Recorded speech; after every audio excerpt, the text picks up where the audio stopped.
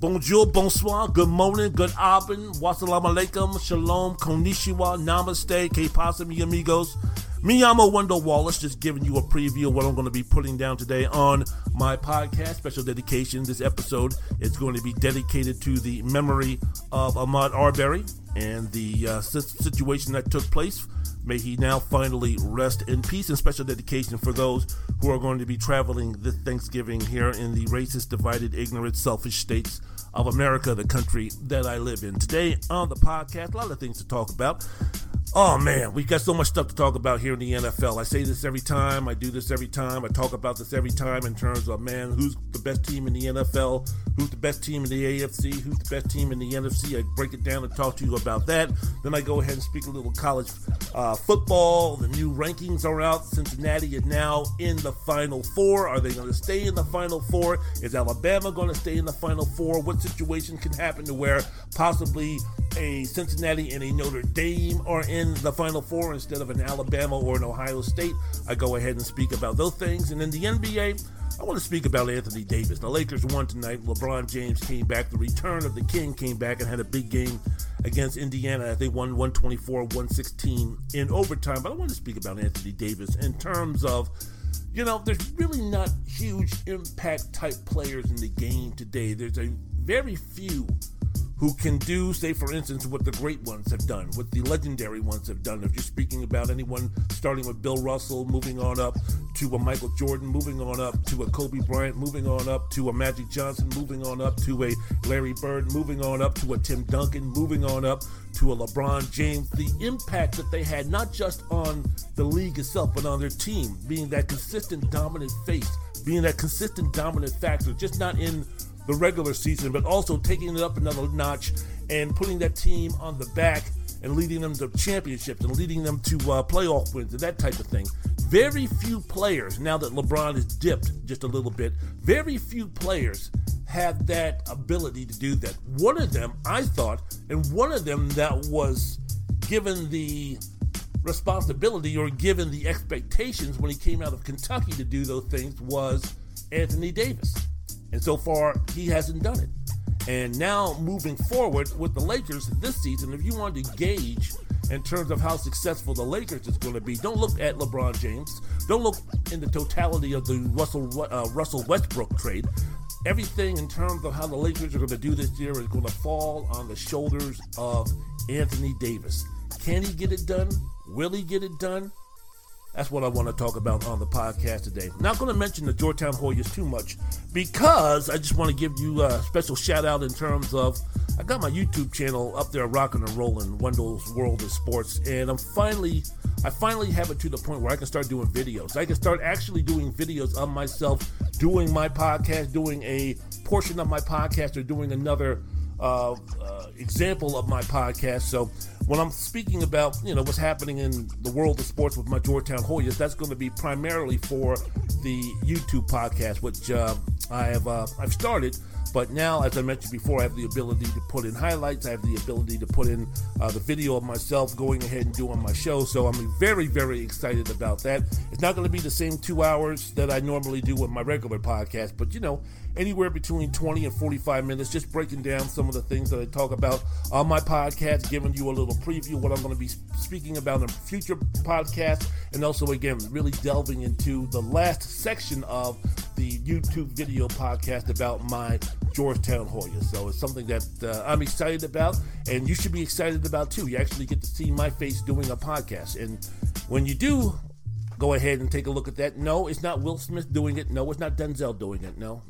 I have no relation. No, I'm not their twin brothers. So it's just going to be little old me doing my thing. So wherever you listen to your favorite podcast, as I mentioned before, go ahead and you download, you subscribe, you follow, you rate, review, you do everything that you need to do. Wendell's World in Sports, WENDELLS, World in Sports. Again, everybody have a fantastic Thanksgiving. Rest in peace. Special dedication to Ahmaud Arbery.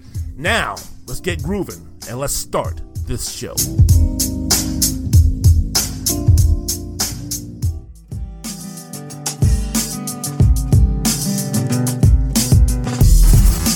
Welcome to Wendell's World in Sports. Detroit. Let's be great. An entertaining and provocative look into the world of sports and beyond. Play our game. All right? Play hard, but stay poised. Please feel free to go over to Apple iTunes and rate and review. Your feedback is welcome. Go rock this thing, huh? Love you, man. Let's go get it. And now, the host of the program from the Washington, D.C. metropolitan area, Wendell Wallace.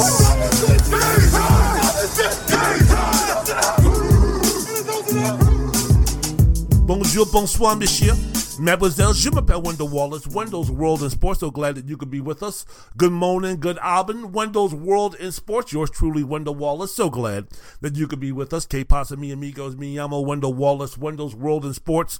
So glad that you could be with us. Konnichiwa, shalom, wassalamu alaikum, my brothers and sisters. Namaste. Wendell's World in Sports. So doggone glad that you could be with us. Happy Thanksgiving. I hope everybody is doing what they need to do to make your world, to make your block, to make your space, to make your place, to make your household, to make anywhere that you are a better place to be through listening, learning, understanding. Shut up. Listen, learn from those with a different gender than you, those of a different gender than you, those of a different race than you, those of a different political affiliation than you, those who worship another God, those who fall in love with another person different than you. Shut up, listen, learn, educate yourself, pass along the knowledge to your children, and then they'll pass it along when they're adults to their children and their children and their children, so on and so forth. It's too late here in the racist, ignorant, selfish, divided states of America for us to live in a society where it is truly based on who you are as a human being, not anything else. Too late for that. But what we can do to leave a strong foundation for our children and their children and the next generation and the next generation is to somehow, some way make the small steps for learning and listening and educating and respecting others, loving, unity, harmony for real, again, based on who they are as a person, not by their race, not by their gender, not by who they love, not by anything else, not by their financial background, not by their privilege, not by their name recognition, not by their status symbol in life, through true unity, harmony, understanding of who you are as a human being. This Thanksgiving, that's what I'm hoping for. That's what I'm grateful for, that I have surrounded myself with people of the same mindset. Wendell's World in Sports. I love y'all. Wendell's World in Sports. So glad that you could be with us on the program today, on the episode today, on the podcast today. A lot of things to get into, man. As always, we get into the NFL starting off in every single doggone week. I always come up with the same thing, especially after the past couple of weeks. Who's the best team in the NFL? Who's the best team in the AFC? Who's the best team in the NFC? Because I don't know. I don't know. The more things stay the same, the more confused I get.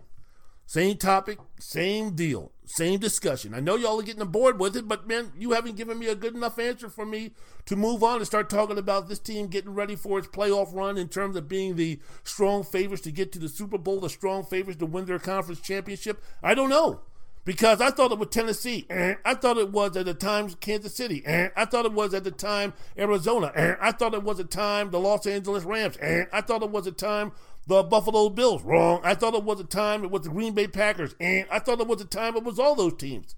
And every time I started talking about trying to get myself ready to have a podcast where Aaron Rodgers, Green Bay Packers, winning the Super Bowl, what does that mean for Aaron Rodgers moving forward and being with the Packers after this season, after all the acrimony and after all the drama that went down in the offseason, this past offseason. Green Bay, now the best team in the league, odds-on favorite to win the NFC Championship and, winning a Super Bowl. What does that mean moving forward? And then they go ahead and all this drama happens. Then I want to get into, oh my goodness gracious, the Arizona Cardinals.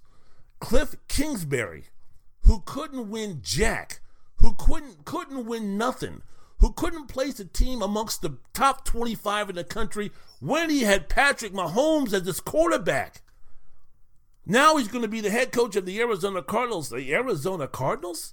That team? That coach? That resume of that coach is going to be a team that's the favorites in the NFC, that's a favorite to possibly make it to a Super Bowl, the favorites to possibly win a Super Bowl. Then they go ahead and have a little stumble, then we kind of have to send them to the back of the line of speaking about the elite teams. Oh my goodness, the Tennessee Titans. The Tennessee Titans, winners of 6 games in a row, 7 games in a row. They go to the Los Angeles Rams and beat the shit out of them on Sunday Night Football. And despite losing Derrick Henry, they went ahead and they continued to win. And you've got Ryan Tannehill playing great football. And you've got A.J. Brown. And then once Julio Jones returns, and the defense is playing well. And the Tennessee Titans with a strong running game, the defensive acumen and the defensive intensity and the mindset of the Tennessee Titans, correlating and meshing with the offense. Man, the Tennessee Titans built for playoff football. They go ahead and lose to the Houston Texans. All right, who do we got here? Oh, the Dallas Cowboys. Them Dallas Cowboys. How about them Cowboys? Man, they've got the number 1 offense in the league. Dak Prescott has been a revelation in terms of not just coming back from a devastating injury that would have put an end to many of the quarterbacks and players' careers. He comes back. This guy's playing like an MVP. This guy's playing like an elite quarterback. This guy's playing like a quarterback who just signed an extension, and all of a sudden he's being underpaid for the way that he's playing. And now you've got these studs on the skill positions for the Cowboys. You got Ezekiel Elliott regaining his form. You've got CeeDee Lamb making a strong second-year performance for the Cowboys at the wide receiver position. You have a trio of Cowboy receivers that seem to be elite. You have an offensive line that once those guys get together and get their chemistry going because of injury, they've been in and out of the lineup. Once they get back into the fold of things, that you're going to be having an elite offensive line. And then that defense last year that was beyond horrible. They go out and get Dan Quinn, and all of a sudden now they go from being horrible to being more than respectable. My goodness, the Cowboys, this, that, and the other, one of the most talented teams in the NFL, one of the most talented teams in the NFC, without question. They have to be the leaders to get themselves to the Super Bowl. They lose to the Denver Broncos. Shit. Then they go ahead and lose to the Kansas City football team, dominated on the outplayed, physically dominated. Damn, what can we say now about the Cowboys moving forward? Doggone it, Mike McCarthy's still the coach, huh? He still has those game management issues still going on, huh? Do you really trust him with the Cowboys once they get into the playoffs? Now we have to kind of reconfigure and talk about what's another team that's supposed to be the elite of the elite, the team that's supposed to be a Super Bowl favorite. Oh, hey, the Los Angeles Rams, right? The Los Angeles Rams, my goodness gracious, they went ahead and got themselves Matthew Stafford in the offseason. They already elevated the quarterback position for the Rams. Stafford taking the place of Jared Goff. Then during the regular season, they go ahead and they make the 2 acquisitions to get themselves Von Miller in a trade, and then off waivers, Odell Beckham Jr. And I said it before on my other podcast, this is a situation where the Rams have a 2 to 3 year window to win Super Bowls, plural. Not one, not happy to get one. No, I'm not talking just one, not just 2, but possibly, probably, respectively, responsibility, impact-wise, 3 Super Bowls. They go ahead and they get this acquisition. Now they're stacked. Now you've got a wide receiver core that has to be the best in the league. When you're speaking about Robert Woods, when you're speaking about Odell Beckham Jr., when you're speaking about Cooper Kupp, now you're talking about all those weapons that you have on the offensive side of the football with Sean McVay, that young genius of an offensive mind to go ahead and get things done with that squad. Made the Super Bowl with Jared Goff as their quarterback. Man, you're going to try to tell me now with this trio of wide receivers, Tyler Higbee at the tight end, a strong running game, a good offensive line, and Matthew Stafford playing at a near MVP level, that the Rams can't go ahead and get the job done? Then on top of that, to go along with possibly the top 5 football player in the game today, regardless of position, Aaron Donald, that you go ahead now to match him with a pass rusher like Von Miller, along with Jalen Ramsey being in that secondary. How in the world can the Los Angeles Rams lose? How can they go ahead and find some problems? Oops. Robert Woods goes down in practice with a torn ACL. That's okay. We got Odell Beckham Jr. We'll be fine. No problem. We're going to go ahead and we're going to play the Tennessee Titans on Sunday Night Football on our home field. Oh, my goodness. We get dominated and we lose. Well, that's okay. We're going to go ahead and we're going to play the San Francisco 49ers on Monday Night Football. We'll have Von Miller. We'll have Odell Beckham Jr. to make that impact. We get physically dominated and beat up by the 49ers. Now, going into this week, they're going to be playing the Green Bay Packers. The Rams can't afford to lose a third game. They're in position to make the playoffs. If the season ended today, which it doesn't, the Rams would still be in the playoffs. But again, we're not talking about the Rams making the playoffs. We don't give a whoop-de-damn-do about them making the playoffs. This isn't about making the playoffs. We didn't go out and acquire Von Miller. We only have 3 draft picks coming up in the upcoming draft. We didn't go out and get ourselves Von Miller. We didn't go out and get ourselves Odell Beckham Jr. We didn't go out in this past offseason and get ourselves Matthew Stafford so we can make the playoffs. The playoffs? If that were the case, we would have kept Jared Goff. Well, we can make the playoffs, but that's not the expectations for this team now. We're not talking about winning a playoff game. We're talking about winning a Super Bowl. Now, losing to the Packers, losing 3 in a row, falling behind the Arizona Cardinals, depending upon what they did this past Sunday. Does it mean doom and gloom for the season? No, the Tampa Bay Buccaneers last year were 7-5 before they got things rolling and won a Super Bowl. So we're not talking about college football here. We're not determining who's going to be playing for a playoff and playing for a championship based on a bunch of clowns in a conference room in Texas trying to decide who the top 4 or 5 or 6 teams are. No, this is a situation where the Rams can still be in a position, but yet and still, what does it mean for all the expectations now with the acquisition of Von Miller picking up Odell Beckham Jr.? If you lose 3 games in a row, 3 teams or 2 of the 3 teams considered the class of the league still in Tennessee at 8-3, the Green Bay Packers at 8-3. What's happening if you go ahead and you lose 3 games in a row? What does that mean moving forward? How much pressure now is going to be placed on the Rams? So, they got themselves Von Miller. They got themselves Odell Beckham Jr. They're the best team in the league? No, they're not. Well, what about the damn defending Super Bowl champions? I mean, you've got one of the greatest football players who's ever played, arguably the greatest quarterback who's ever played, still doing the thing at 44 years of age, Tom Brady. All right, I get it. I understand the secondary for that defense has been depleted, but shit, you still got Mike Evans moving on up to the east side. You still got Chris Godwin. You still got Rob Gronkowski. You still got, if he's not trying to fake getting a vaccination card, Antonio Brown. You still have the weapons. You still have Tom Brady. You still have a strong offensive line that, for the most part, has kept Brady clean and not even close to becoming injured or beat up through hits and hurries and such. What about those guys? Oh, shit. You lose to New Orleans and you lose to the Washington football team. And you lose to the Washington football team in ugly fashion. We're losing to Tyler Heinicke, where he's completing 26 of 32 passes and orchestrating a 10-play drive, 90-something yards that takes up the majority of the fourth quarter. And then Bruce Arians calls out the team talking about they're a stupid football team, which is a reflection on the coaches. They come back Monday Night Football, beat the New York Giants 30-10. They're the New York Giants.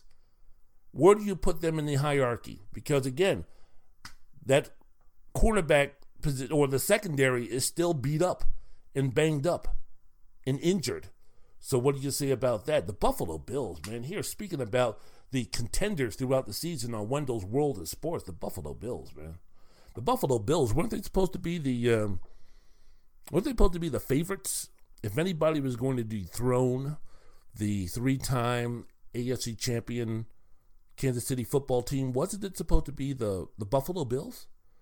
Started off losing to the Pittsburgh Steelers to begin the season, but, after a couple of mediocre performances, they got their groove going. Josh Allen got his groove back along with Stella, and the Bills were riding and this, that, and the other, and through a portion of the season, they were considered the number 1 team in the NFL by the power rankings of some very reputable folks who put together power rankings, and it went with them and Arizona, and man, they go up and play Indy and get their doors blown off. Jonathan Taylor, I think, just scored another touchdown, getting their asses whooped at home by the Indianapolis Colts after a couple of embarrassing performances, losing to the Jacksonville Jaguars. And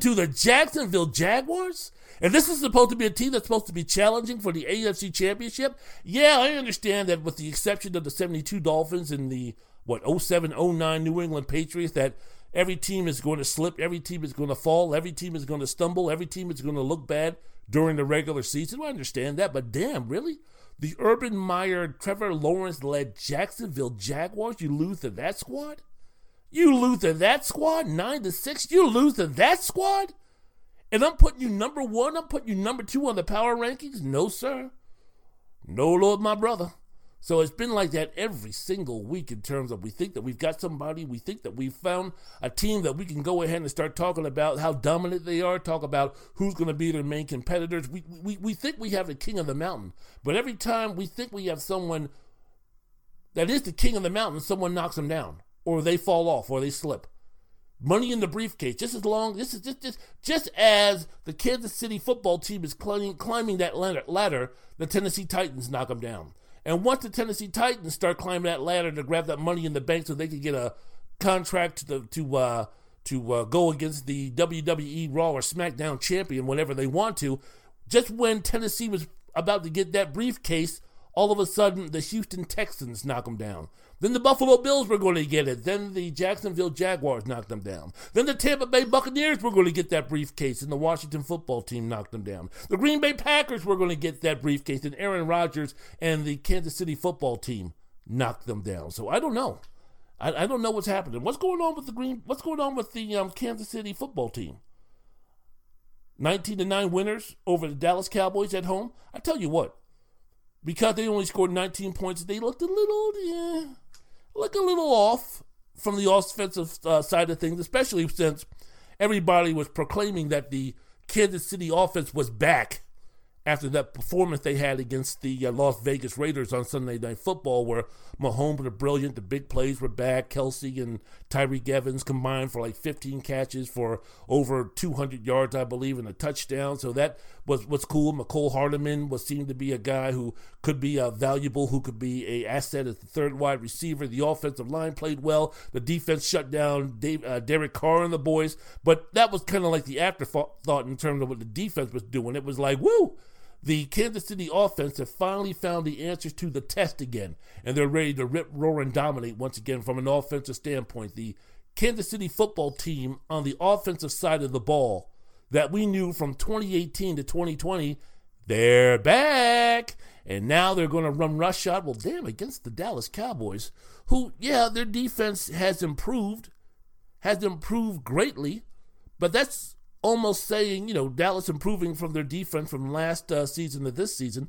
That's almost like saying a kid who was scoring 25 and 28 and 32% on this test and now getting 65s and 70s and 75s. Okay, he's not flunking, but he's not getting an A either.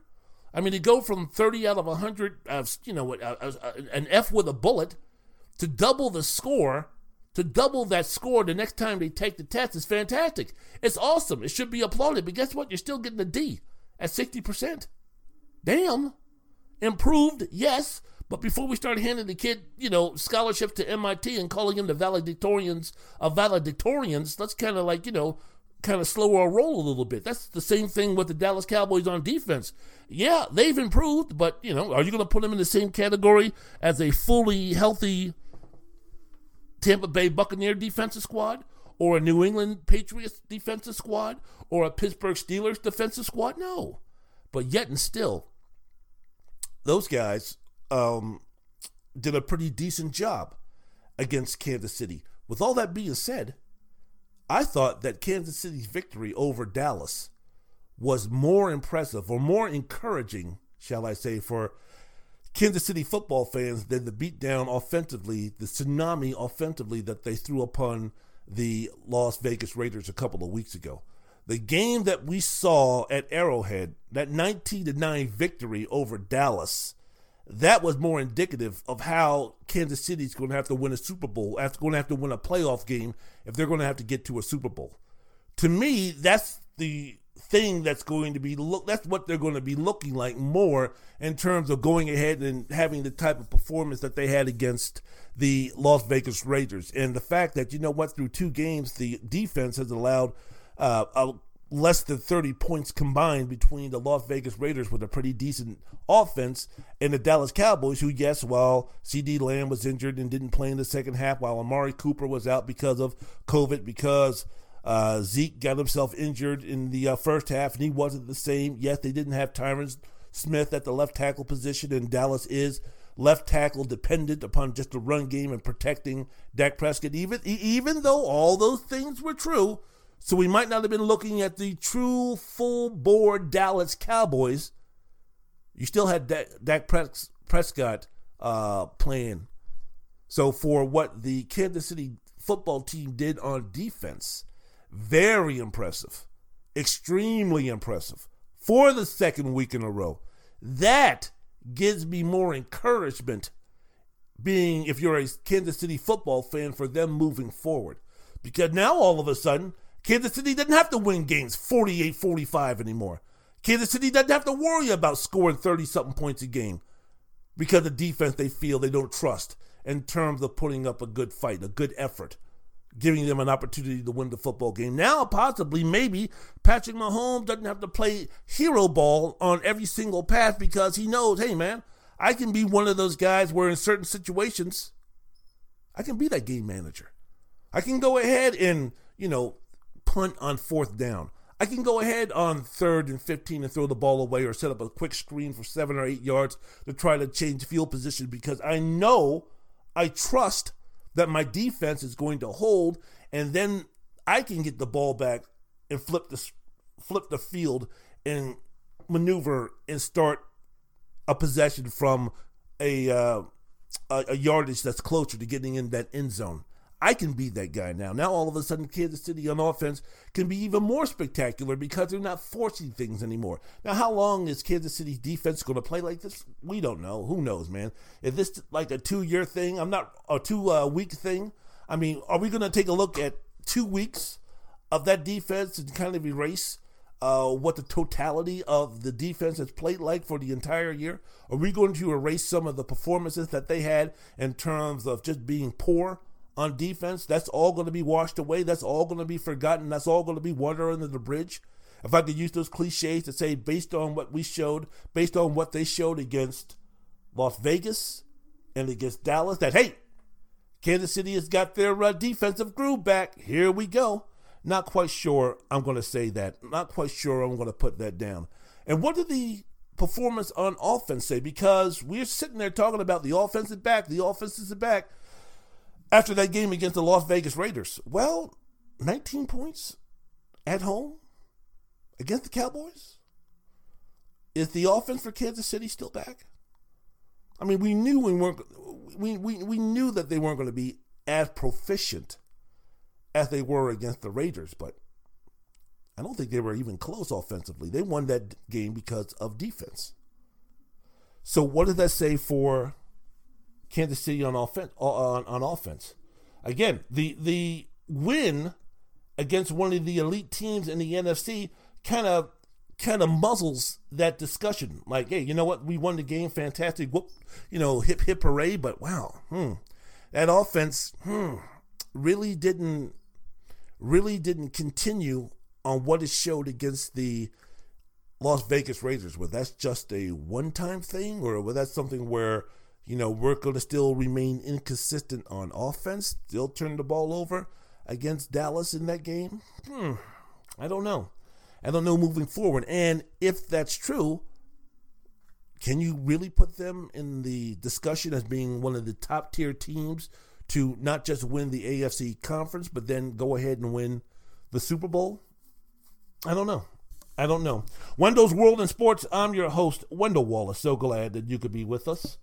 Yeah, so taking a look at the results from the best teams in the league this past Sunday. Tennessee losing at home to Houston 22-13. Yikes. Kansas City beating Dallas 19-9. Buffalo at home losing to Indianapolis 41-15. I'll get to that in just a second. Baltimore again beating Chicago 16-13. I don't know if it's playing down to the competition. I don't know if it's just luck. I don't know if it's just, hey, what opportunity gives you the opportunities to put yourself in an opportunity to win a game. I don't know what's going on with the Ravens, but it just seems like, man, they just can't go ahead and just win comfortably, with the exception being the Los Angeles Chargers. Other than that, man, whether they're playing Chicago without Justin Fields, who got injured during that game, whether they're playing against the Indianapolis Colts, or whether they're playing against the Detroit Lions, whoever they're playing against, it just seems like Baltimore just can't put a performance where we say, oh yeah, I believe. Now with Lamar Jackson not playing, having flu-like symptoms, not COVID, but flu-like symptoms, with his health being up and down, moving forward with Baltimore. Yeah, they still have 6 games to go, but yet still, where do you put this Baltimore team? Where do you put this Baltimore team in terms of the hierarchy of AFC contenders and Super Bowl contenders? And the Green Bay Packers losing to the Minnesota Vikings 34-31 in a season where I think that Mike Zimmer really needed to do something positive to keep his job. He's doing something positive because right now the Minnesota Vikings are in the playoffs. Let's see if they can still maintain that position when the regular season ends. The Tampa Bay Buccaneers, as I mentioned before, at home, 2-game losing streak over. Brady looked good. Leonard Fournette looked good. Mike Evans got some touches. Rob Gronkowski came back. They looked good. 30-10. The defense looked good over the Daniel Jones New York Giants. So if you take a look at the current playoff situation here, let's begin first with the AFC as I speak about that here on Wendell's World and Sports, the podcast with yours truly, Wendell Wallace. If you take a look at the current playoff standings in the AFC, let's just talk about the division leaders so far. The number 1 seed still the Tennessee Titans at 8-3. Number 2 seed Baltimore Ravens 7-3. The number 3 seed and possibly the new leader for best team to be coming out of the AFC, the New England Patriots, overtaking the Buffalo Bills. They're the number 3 seed at 7-4. The number 4 seed Kansas City, they're 7-4, and the number 4 seed, as I mentioned before. And if you take a look at the wild card teams as of right now, number 5 seed is Cincinnati with a 6-4 record. The Los Angeles Chargers, back and forth game on Sunday night against the Pittsburgh Steelers. They are 6-4, and the last playoff entry, if the season ended today, the number 7 seed were those preseason favorites to really do some damage once the regular season and playoffs got started for the 2021 season. Buffalo Bills, they are right now stumbling and bumbling, number 7 at 6-4. So on the outside looking in for the AFC, at the number 8 seed, you still have Pittsburgh 5-4-1 at the number 8 seed. The surging number 9 seed Indianapolis Colts, there at 6-5. Number 10, the faltering Cleveland Browns, who didn't look good at all in their narrow victory against the Fighting Campbells of Detroit, Michigan. They're 6-5. The number 11 seed, the Las Vegas Raiders, again losers of 3 straight. The number 12 seed, Denver Broncos, Teddy Bridgewater, no thank you. And then number 13, despite winning 2 games in a row, Miami looking better, but still at 4-7. And then the bottom of the conference, you have the number 14 seeded Houston Texans. Houston Texans, they're 2-8. The 15th seed is the Jacksonville Jaguars at 2-8, and then coming in last is your New York Jets, New York Jets, Curdy B's New York Jets at 2-8. So those are the up-to-date standings in the AFC. On the NFC standings here on Wendell's World and Sports, the podcast with yours truly, Wendell Wallace, taking a look. The division leaders are the number 1 seeded Arizona Cardinals. I forgot about them a little bit, huh? Well, as I mentioned before, with all this talk about the Cowboys and all this talk about the Green Bay Packers and the Tampa Bay Buccaneers and the Los Angeles Rams and such, the little old Arizona Cardinals still chugging along, winning 2 out of 3 without Kyler Murray and DeAndre Hopkins. Number 1 seed at 9-2, leading the AFC West. The number 2 seeded Green Bay Packers, 8-3, leading the NFC North. The Tampa Bay Buccaneers, now 7-3, leading the NFC South. And then Dallas Cowboys at 7-3, leading the NFC East. The wild card position, the number 5 seed, are those Los Angeles Rams, only 1 game behind, or 1.5 games behind, the Arizona Cardinals at 7-3. The number 6 seeded Minnesota Vikings at 5-5. Number 7 and last in the playoffs, the New Orleans Saints are 5-5. Outside looking in with still a great chance to do some damage, the number 8 seeded San Francisco 49ers at 5-5. Number 9 seed Philadelphia Eagles. Who would have thought the Philadelphia Eagles? Jalen Hurts, really?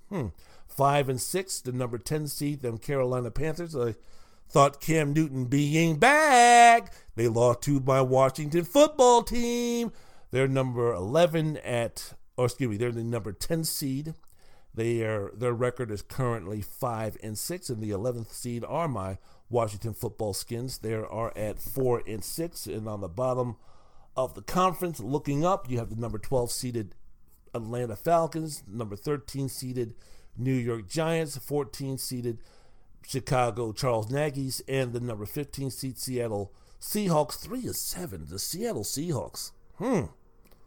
And the number 16 seeded 9-1 Detroit Lions. So, interesting look moving forward. Could you take a look at some of the remaining schedules of the AFC division and playoff contenders? You got the Titans. This Sunday, it's going to be the game of the week where they play the New England Patriots. After that, they get themselves a bye. Then Jacksonville, then at Pittsburgh. Then they're at home with the 49ers. Then the Dolphins before finishing the season on the road at Houston. As I mentioned before, the biggest game of the weekend is going to be them playing against the New England Patriots. And as I mentioned before, the New England Patriots might be the best team right now in the AFC. At least for this week, right? I mean, they have steadily climbed to earn that thought and opinion. I mean, how many games have they won now? 5 in a row. Last week on Thursday Night Football, they beat the living snot out of the Atlanta Falcons, embarrassed them, took away their heart, took away their competitive spirit, 25-0. The defense so far for this streak has been the key for New England.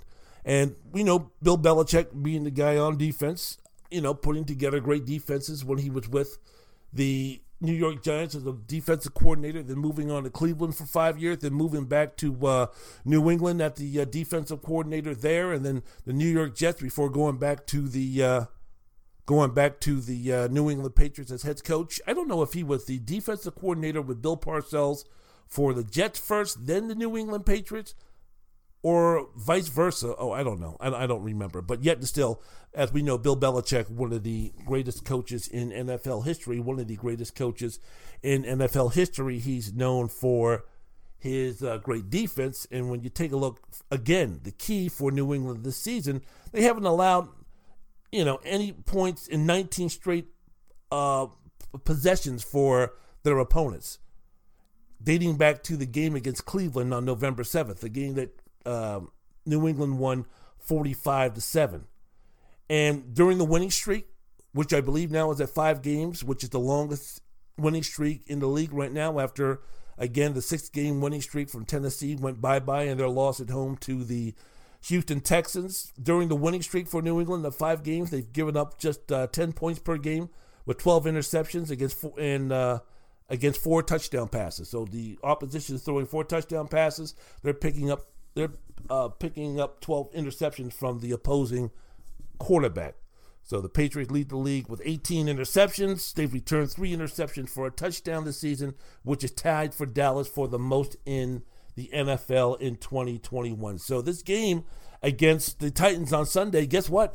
They're going to have some more opportunities to dominate on defense, because if you take a look at what happened in the game against the Houston Texans for Ryan Tannehill, he was beyond atrocious. Threw 4 interceptions for the first time in his career. He had 12 interceptions this season, which is the worst in the NFL, and he's been sacked 31 times, which is tied for most in the league. So the defense for the New England Patriots have to be licking their chops in terms of the situation that they could be put in to really cause them havoc. And guess what? Derrick Henry is not walking through that door, Tennessee Titan fans. And if he is, he's going to be walking in a walking boot, not being able to play. And you have such guys as A.J. Brown, Julio Jones, not being able to play or being questionable. Julio Jones is out because of a hamstring injury. We know that. A.J. Brown is listed as questionable. So the weapons for Tennessee have been laid to bear in terms of who do you got? And you're going to be relying on Ryan Tannehill.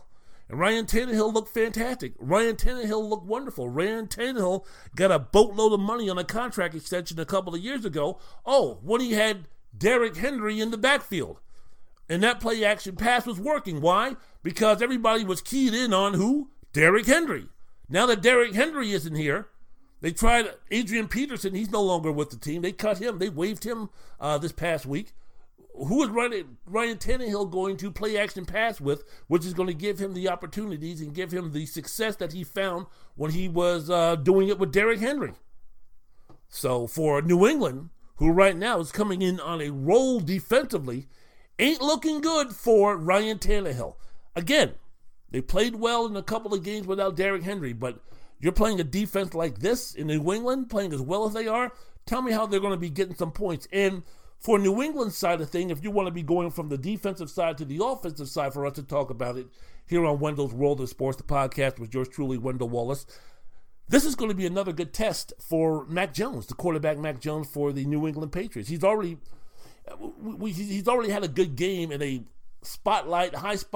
high intense game when the Tampa Tom Buccaneers came back to play, and he held his own and had the Buccaneers in a position to lose that game, had his team, the Patriots, in a position to win that game. The question now is, this is going to be another test to gauge how much can Mac Jones contribute to a team that has the parts, especially on defense, that could win a conference championship and possibly win a Super Bowl championship.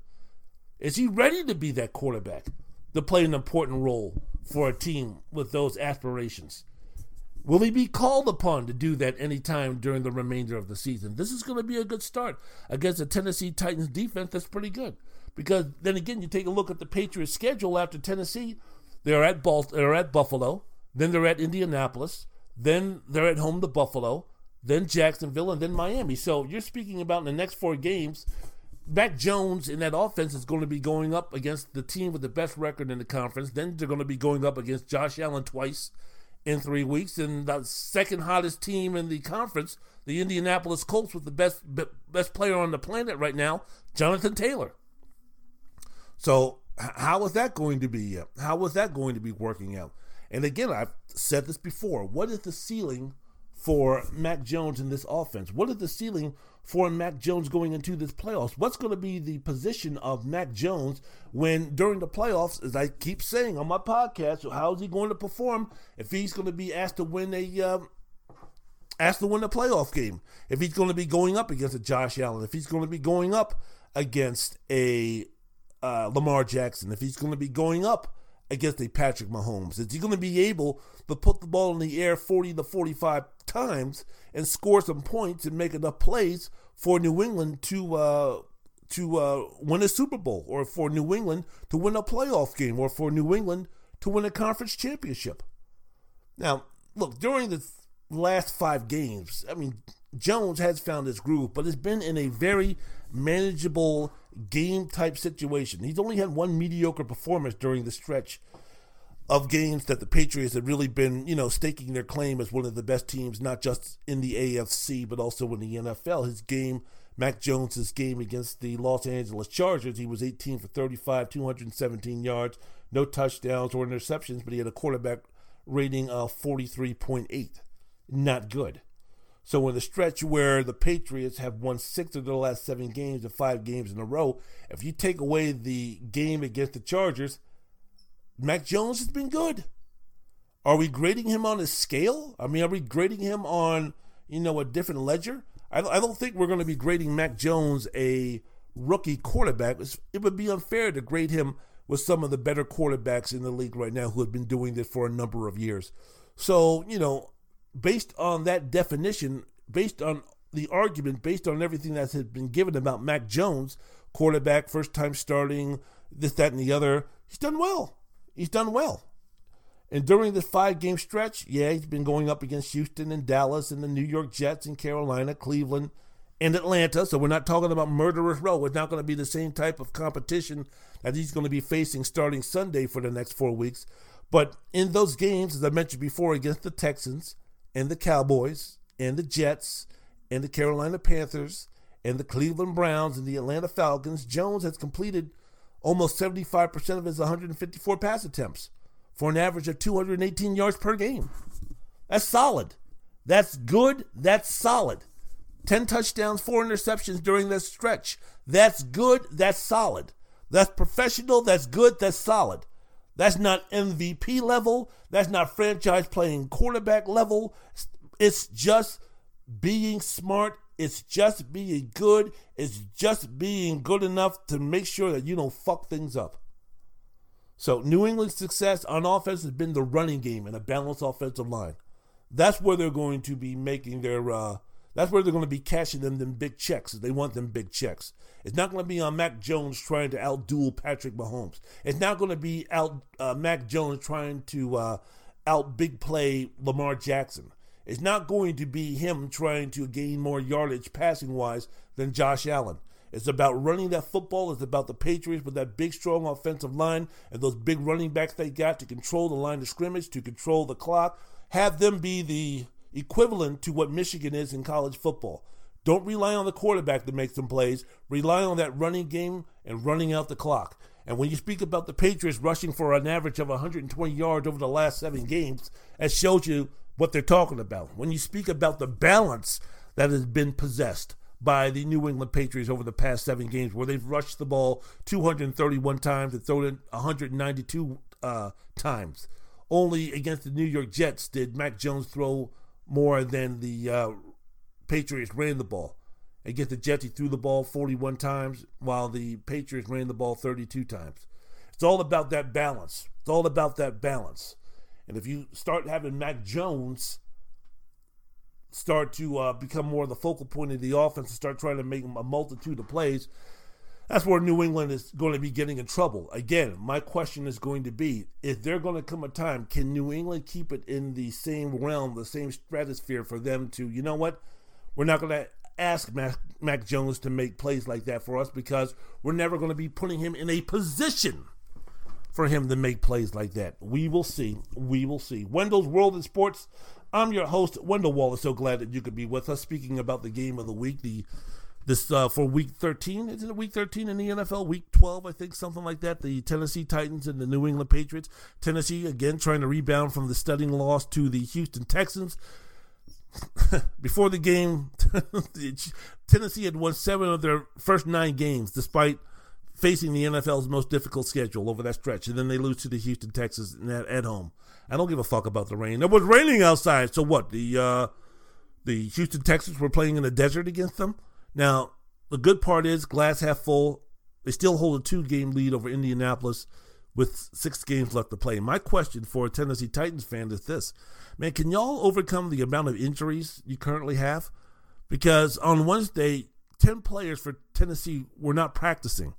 And you're speaking about such players as A.J. Brown, right guard Nate Davis, linebackers Rashad Evans and David Long, defensive lineman Teair Tart, and outside linebacker Harold Landry. Some of those guys are pretty important for that team. A.J. Brown, Tannehill's number 1 receiver, and now would have to be the number 1 threat on offense with Derrick Henry going down. He suffered a hand and chest injury in the game against Houston. The initial x-rays were negative, so there is a possibility that Brown is going to play against New England, but how good is he going to be? How close to, 75, 80% is he going to be? And with Tennessee already missing Julio Jones, as I mentioned before, for 2 more games because he's on injured reserve with a hamstring injury, man, they're going to need A.J. Brown to be balling. And how much of an impact can he have? How much of a huge impact can he have if he's not going to be anywhere close to being able to do that physically? And what does that mean for Ryan Tannehill now moving forward? So, relying on the running game if you're Tennessee, okay, that's fine. But again, Derrick Henry isn't walking through that door. And against Houston, it was the only time since Derrick Henry went down in 3 games that the Texans came close to rushing for 100 yards. Now, they rushed for 104 and 23 carries against Houston, but the guy who did most of the carries and most of the yardage, Adrian Peterson, he's no longer there. As I mentioned before, he was waived. So you got Donta Foreman. That was Tennessee's best back for the first 2 games without Derrick Henry. And you have Dontrell Hilliard, who had 82 total yards on 15 touches against Houston. That's nice. But you have those 2 and Jeremy McNichols, who missed the game against Houston because he was in concussion protocol. We don't know what his deal is going to be moving forward. What's going to be happening with the Houston Texans? And with the surging Indianapolis Colts, how much longer can they hold on? It's going to be an interesting stretch. It's going to be an interesting stretch. That too. Down the stretch to figure out who the best team in the NFL is going to be. I don't know. On Tuesday, whenever I put in my next podcast next week, who are we going to be talking about next week? Are we going to be talking about New England? Are we going to be talking about the Rams rebounding? Are we going to be talking about another strong defensive performance by Kansas City? Are we going to be speaking about the Packers losing for the second time in a row? Are we going to be speaking about races getting tighter because the Ravens lost, or the Indianapolis Colts look great again and now moving into one game behind the Tennessee Titans with 5 games left to go? What are we going to be speaking about when everything is all said and done on next Tuesday or Wednesday when I put out my next episode of Wendell's World of Sports? I don't know, but prognostication in terms of what's happening, in terms of who's going to be doing what, who's legit, who's not legit, and all those type of things, I don't know.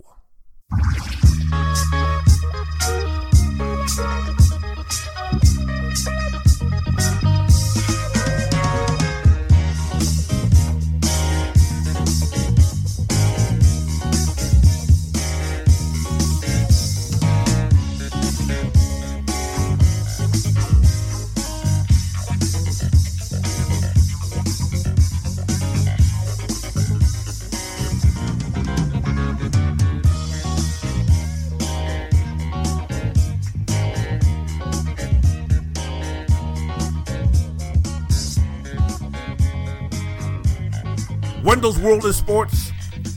I'm your host, Wendell Wallace. So glad that you could be with us. Happy Thanksgiving to all. You know what? If you're going on a long trip, man, if you're going ahead and you're going to be stuck at the airport, if you're going to be taking that long drive to see grandma, to see auntie, to see your mom, your dad, your friends, your nieces, your nephews, your children, whatever it is, man, see your parents, whatever it is, man, go ahead and you download, you subscribe, you rate, review, you follow Wendell's World of Sports. This is the best time, really, to kill a few hours in terms of just kicking back, listening to some really good sports talk, giving you my thoughts and opinions about what's happening in the world of sports. And from there, man, by the time you know it, by the time the last song is over, by the time Diana Ross reach out and touch someone's hand is done, as far as the outro for this podcast, you'll be there. You will be there at your destination, or you'll be up in flight and you only have a couple of more hours to go before you land. So why not go ahead and listen to Wendell's World of Sports, the most unique, entertaining, thought-provoking sports talk podcast that you can listen to. Bam! Boom! There we go. All right, speaking about what's happening in the NFL, spoke about the game of the week a little bit. The Tennessee Titans going to play the New England Patriots, talked about the craziness of the AFC, talked about the uncertainty of the NFC, talked about certain teams that were supposed to be doing some things, and then some other teams that were supposed to be doing some things, and then when one team falls by the wayside, we go ahead and we anoint that the next team is going to be the team that we should be really serious about in terms of them being contenders for the conference and Super Bowl championship, and then something like Tennessee and Houston happens, or something like Buffalo and Jacksonville happens, or something like Kansas City and Green Bay happens, or something like, Dallas and Denver and Kansas City happens, or something like the Rams and Tennessee losing to Tennessee and the 49ers happen, and all of a sudden now we start putting a little pause on what's happening and what we should be kind of speaking about when we're anointing the next great football team in the NFL to be leaders for that Super Bowl championship. Well, I don't know, man. There's some good games going on this weekend. Of course, you got the you got the Thursday games. You got the Thanksgiving games. Chicago and Detroit again. Going to sleep through that one. Just not my deal. Just not my deal in terms of watching the Detroit Lions play. I don't care. They always talk about one of the reasons why you should be watching this game is because, it's a tradition. On Thanksgiving, you go up and you watch the football game, and then because of that, unlike the Monday night game, unlike the Thursday night game, unlike the Sunday games when Detroit always plays and looks putrid and loses, for Detroit, for the franchise, for the team and such, they really get themselves worked up and they really get themselves ready to play for Thanksgiving Day. Woo-wee! The tradition and the fact that the Lions, I think, are the longest franchise that had the longest tenure of playing on Thanksgiving Day and tradition and all this kind of nonsense, man, you think those players really give a damn about playing on Thursday in terms of, wow, I remember when Bobby Lane and I remember when Alex Karras and I remember when the great Detroit Lions played on Thursday Thanksgiving, and I have to be able to hold that tradition. So unlike Sundays and unlike Mondays and unlike Thursday night football where we go out and we embarrass ourselves or we lose, now I'm really going to go out there and play some football. I'm really going to play the game of my life because I know the tradition of the Detroit Lions of playing on Thanksgiving Day in the NFL. So let's go, boys. Let's get it together and let's go win some let's go win a game on Thanksgiving. Woohoo! That team ain't down with that kind of nonsense, man. They're 0-9-1. All they're looking for is a win. All they're looking for is to try to get a win. Playing on Thanksgiving isn't going to enhance their passion and enthusiasm to try to get that first win of the season. So them playing the Chicago Bears, I don't even know if Justin Fields is going to be playing in this game. So you're going to have Jared Goff versus Andy Dalton. No, I'll pass. I'll go ahead and I'll do something else. I'll either sleep in or listen to a little Otis Redding or go ahead and watch a couple of A&E shows or go ahead and, I don't know, maybe watch a little Georgetown Siena basketball game again. I don't know what I'm going to do, but I won't be watching the Lions versus the Chicago Bears on Thanksgiving Day. That's something that I will not be doing. So the next game that I'm going to be watching, or the first game that I'm going to be watching, or the second game of the day on Thanksgiving tomorrow is going to be Dallas and the Las Vegas Raiders. Okay, now you've got my attention. Now I have a reason to be watching this game because I'm going to be interested to see how the Cowboys are going to recover offensively against Las Vegas after that performance they had against the Kansas City football team and after being embarrassed by Denver 3 weeks ago where they were I'm looking to see what they can do in terms of resurrecting the offense that they showed throughout most of the season. Now, the last time, as I mentioned before, that they were embarrassed, shall we say, especially on offense, even though it was a team faltering in that beatdown that Denver gave them a couple of weeks ago. The week after that, they went ahead and dismantled Atlanta pretty good, 43-3. But have you seen Atlanta has thrown in the towel in terms of being competitive for the last couple of games? So how much are we going to run into that? How much are we going to look into that? How much are we going to take from that when we're going to be speaking about the Cowboys? This against a struggling Las Vegas Raiders team, which, surprisingly is still in the race to try to get into the playoffs. So unlike Atlanta, Las Vegas has something to play for. So even though the Cowboys are going to be playing at home, unlike when they went to Atlanta, I'm still going to be more interested in see what the Cowboys are going to be doing with the Las Vegas Raiders and how well they play. This is going to be a better gauge of how the Cowboys look and how they might be looking down the road going into the playoffs with this game against Las Vegas. And then against Kansas City, this was something where the Cowboys were outplayed. Defense that has struggled over the year. I talked about the old situation where, the Cowboys defense has gotten better, but they're still the Cowboys defense. They're not up there on the same tier as some of the elite squads in the NFL as far as defensive units are concerned. And while they've gotten better, I still think on a consistent basis, the Dallas defense has been mediocre, the Kansas City defense has been mediocre at best. And for Kansas City to go ahead and do what they did against Dallas, where they basically were out physical. Dak Prescott was sacked 3 times in the first half. He didn't complete a pass for more than 10 yards in the air until the second half. Ezekiel Elliott, as I mentioned before, in the first segment, CeeDee Lamb injured in the game. Amari Cooper, Tyron Smith didn't play in that game. Tyron because of an ankle injury. Amari because of COVID situations. Against the football team from Kansas City, Dallas had 16 first downs, 276 total yards on 64 plays, 12 drives, averaging 4.3 yards per play. Not good. That's supposed to be the number one defense in the league going up against a Kansas City defense that has been struggling all year. Prescott was 28 of 43, 216 yards, no touchdowns, and 2 interceptions. A guy who was supposed to be one of the leading candidates for the MVP. Now, I'm not saying that, Prescott is automatically disqualified or Prescott is no longer right up there in terms of being a contender for that award, but I'm quite sure he would rather take the W for the team and getting them back on track and then worrying about where he stands amongst leaders for the most valuable player award. But so this is a show me game. This is a show me game for the Dallas Cowboys, especially going up against a team in the AFC West now, because it's going to be game 3 against a team from the AFC West, and the Denver Broncos beat them up pretty good. The Kansas City football team beat them up pretty good. So against the Raiders, this is going to be try number 3 to see what they can do to get things back on track and to see what they can do to put it back into everyone's mind that, yes, the Dallas Cowboys are serious contenders for conference and Super Bowl championships. Wendell's World in Sports. I'm your host, Wendell Wallace. So glad that you could be with us. So against the Raiders, coming up Thanksgiving Day, coming up tomorrow, Smith, who missed 3 games, as I mentioned before, with an ankle injury, he's expected to play. Ezekiel Elliott practiced on Wednesday. He's ready to play. Amari Cooper is still going to be out because of COVID protocol, and CeeDee Lamb is still up in the air because of a concussion he suffered near the end of the first half against Kansas City. But Dallas should have a lot of opportunity to get themselves corrected offensively, because if you take a look at where the Las Vegas Raiders rank over the last 3 weeks as far as defense are concerned, they're back to where they were the season before as far as being putrid.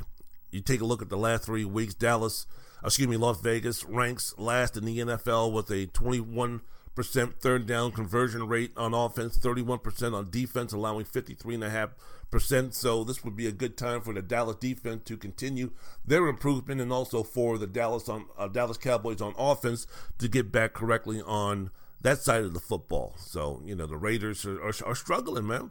They've had 14 straight unsuccessful third downs on offense the past 2 games, between converting their first try against Kansas City and then their last against Cincinnati. And between then, 14 straight unsuccessful third downs. Time for some folks on the Dallas Cowboys to go ahead and get their letter on their Letterman jacket going up against that offense. So the Raiders have a lot to prove. Again, they're still in the hunt for the playoff spot, but this should be a good get-back game, get-right game for the Dallas Cowboys on Thanksgiving Day. Wendell's World in Sports. I'm your host, Wendell Wallace. So glad that you could be with us. Just taking a look at some of the games of interest to me this upcoming Sunday. Tampa Bay and Indianapolis. This should be pretty good. All right, one of the hottest teams in the NFL, the Indianapolis Colts, standing 6-5, but like Elton John, they're still standing, greater than they've ever been this season. Now, how will Jonathan Taylor do against one of the best defensive lines in the league? There's the storyline for the game, because now, when you're speaking about, for the first time this season, we brought up the names Patrick Mahomes, and we brought up the name Kyler Murray, we brought up the name Matthew Stafford, we brought up the name Justin Herbert, we brought up the name Aaron Rodgers, we brought up the name Dak Prescott, we brought up all these names for MVP consideration. They've all been centered around the quarterback. Now, probably for the first time all season, maybe someone threw in a Derrick Henry a couple of weeks ago before he got injured, but now, for some serious consideration, for league MVP, you have to put in Jonathan Taylor, the first non-quarterback to go ahead and garner that acclaim. He's the league's first 1,000-yard runner this season. You could say that, well, Derrick Henry was playing. Come on now, but hey, sorry, injuries count also. So he's the league's first 1,000-yard runner this season. He's tied the NFL record with 8 consecutive games of 100 yards from scrimmage and at least 1 touchdown. He's the engine that makes things run for the Indianapolis Colts, and he's going to be going up against the number 1 rated defense next week when you're speaking about the Tampa Bay Buccaneers. So the team that he played before on the road, one of the top-tier defenses, at least rated in the league, the Buffalo Bills, he had 185 yards rushing, 204 yards for scrimmage, and 5 touchdown passes. Hello. And now going up against a defensive line that's averaging around 80 yards giving up per game on the rush. When you're speaking about Tampa Bay, this is going to be intriguing. This is going to be interesting. This is going to be something where, guess what? We might have to be taking a look at Carson Wentz and saying, Carson Wentz, Go ahead and give us something from 2019. Go ahead and give us something from 2017 when you were considered to be one of the guys that was going to be the franchise quarterback and be one of the faces of the league. This is a Carson Wentz game where we're going to take a look and see how serious are the Indianapolis Colts, because I'm quite sure Tampa Bay is going to stack that box and put about 8 men, 7 men, 6 men in the box, and that's going to leave a depleted secondary for Carson Wentz to try to exploit. Is Carson Wentz going to be able to do that? Inconsistent this season, but he's having his best season since 2019. But this is a ball control, run first, power type of football team from the offensive standpoint from the Indianapolis Colts. And it shows when you take a look at Carson Wentz, where he's thrown the ball only once this season over 40 times. He threw it 51 times against the Tennessee Titans in a loss in overtime, and through a horrible, ridiculous, pitiful, bad decision and interception, which gave Tennessee great opportunities to win the football game, put them in a position to win the football game. So when you're speaking about Carson Wentz, you're speaking about a guy who, again, not going to be putting the ball in the air a lot. In fact, he's thrown 35 or more passes in the game 4 times. That's it, 4 times. I talked about Mac Jones. Is he going to be able to gunsling? Is he going to be able to outperform a quarterback of high quality if New England's going to try to get to where they want to get to in terms of winning championships this season? The same thing could apply for Carson Wentz. Sooner or later, Carson Wentz is going to have to throw the ball in the air. And when he does that, is that going to be advantage for the Colts, or is it going to be a huge advantage for the other team? He threw for 402 yards against Tennessee, but after that, he hadn't thrown for 300 yards in the game, with the exception of that game. So it's going to be time for Carson Wentz, who has a lot of 11 for 20s for 125-yard type performances. Yeah, he's thrown 18 touchdowns with 3 interceptions, but still, there hasn't been a game yet where Carson Wentz, they put the ball in his hand and they say, go win us a game, and he has gone and won us a game for Indianapolis. He did that plenty of times over his career with the Philadelphia Eagles before that fell off a cliff. Somewhere down the line, just like Mac Jones, Carson Wentz is going to have to prove that he can have the trust of his teammates, that he can go out and win a football game throwing the ball around the field against the Tampa Bay Buccaneers, a team, again, that's depleted, that's going to be weakened by injuries in the secondary. Carson Wentz is going to have the ability to do that if, in turn, the defensive line for Tampa Bay steps up and plays their game and says, you know what, sorry, Jonathan Taylor's not going to beat us. I don't give a damn. Jonathan Taylor is not going to beat us. You're going to have to find another way, Indianapolis, to beat us. All eyes point to Carson Wentz on that one, especially going up against a strong offense like the Buccaneers with Tom Brady and Mike Evans and Chris Godwin. Rob Gronkowski is back, putting up 30 points against the New York Giants. If they're going to be humming, if Tampa Bay is going to be working, if Tampa Bay is going to be back to normal on offense, it's going to be imperative, especially if they shut down Jonathan Taylor or minimize the impact of Jonathan Taylor. The Indianapolis Colts are going to have to get something from Carson Wentz. Carson Wentz is going to have a throwback game, as I mentioned before, to a few performances in 2019 and the promise he was showing in 2017. Wendell's World in Sports. I'm your host, Wendell Wallace. So glad that you could be with us. Just looking at some games that I'm going to be watching on Sunday with great interest. Spoke about the Tampa Bay Buccaneers against the Indianapolis Colts. Talked about the Las Vegas Raiders and the Dallas Cowboys. Now we've got the Green Bay Packers and the Los Angeles Rams. The Rams flying out to Green Bay, Wisconsin to play the boys. Rams returning from an off week, attempting to avoid a third consecutive loss. You know one thing that I'm looking at, though? I'm looking at the matchup between Devontae Adams and Jalen Ramsey. That's going to be something. Everybody's talking about, well, what about Von Miller and what about Odell Beckham Jr.? My main interest is watching the league's elite wide receiver going up against the league's elite cornerback, maybe the best cornerback in the game in Jalen Ramsey, who has now expanded his game to include, hey, you know what, man, the defensive coordinator is putting me, Raheem Morris is putting me in positions to where I can have a greater impact on the game through tackling, through roaming out throughout the secondary and such. So, he's making his impact really, really known, probably for the first time since he came over from the Rams from Jacksonville, in terms of really expanding his impact on the field. So going up against Davante Adams, who's right there with Cooper Kupp in terms of statistically being the best wide receiver in the game, with 72 catches for close to 1,000 yards, 5 touchdowns this season. Ramsey has picked off 3 passes. So, it's another tall tale sign to find out exactly what's happening with the Rams, because the Packers are depleted through injuries somewhat. When you speak about, they're still without left tackle David Bakhtiari and Elgin Jenkins, the Darius Smith, Jair Alexander on the defensive side of the ball. They're still out with injury. So again, what are we going to see from the Rams? I don't give a damn about the impact of Odell Beckham Jr. and Von Miller. That really doesn't. I'm not really looking to gauge where the Rams are by, the impact, statistical impact that Beckham and Von Miller have on the defense and the offense. I'm not really interested in that. Yeah, you want to see Miller make some plays without question. Yes, you want to see Odell Beckham Jr. with a week off to kind of grasp a little bit better of what the Los Angeles Rams playbook is all about from the offensive side of things. You want to see him go ahead and have a bigger impact than he did against the San Francisco 49ers. But my more concern is with the offensive and defensive lines for the Los Angeles Rams, who, as I mentioned before, over and over again on Sunday Night Football a couple of weeks ago, were dominated by the Tennessee Titans. Then on Monday night, the week after that, the San Francisco 49ers ran all over them and controlled the clock and controlled the offensive line of scrimmage for that game. So I'm going to be more interested to see exactly what's going to be happening, what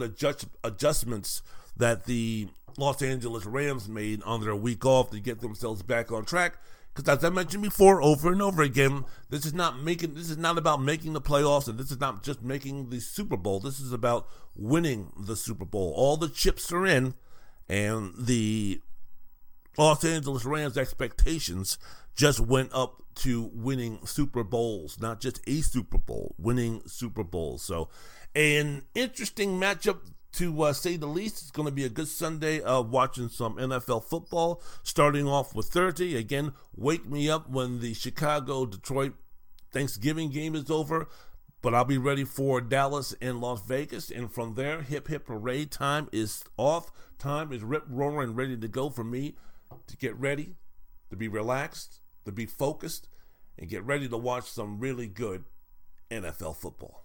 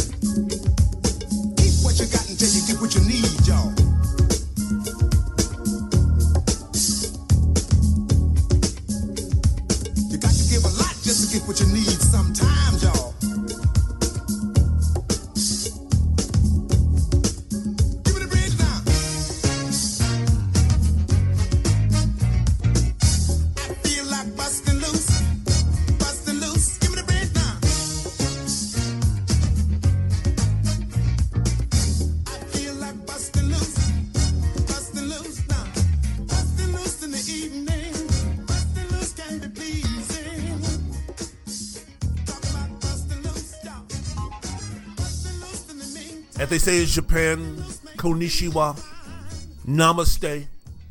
In other parts of the world, shalom, wassalamu alaikum, my brothers and sisters. As I'm walking down the beautiful beaches of Mexico with my senorita, I say, que pasa mi amigos, mi llamo Wendell Wallace, Wendell's World of Sports. As I'm strolling along the Champs-Élysées, I must say, bonjour, bonsoir, monsieur, mademoiselle, je m'appelle Wendell Wallace, Wendell's World of Sports. So glad that you could be with us. And when I'm walking along the streets of Dusseldorf or Frankfurt, I might say to somebody, good morning, good Abend, Wendell's World of Sports, yours truly, Wendell Wallace.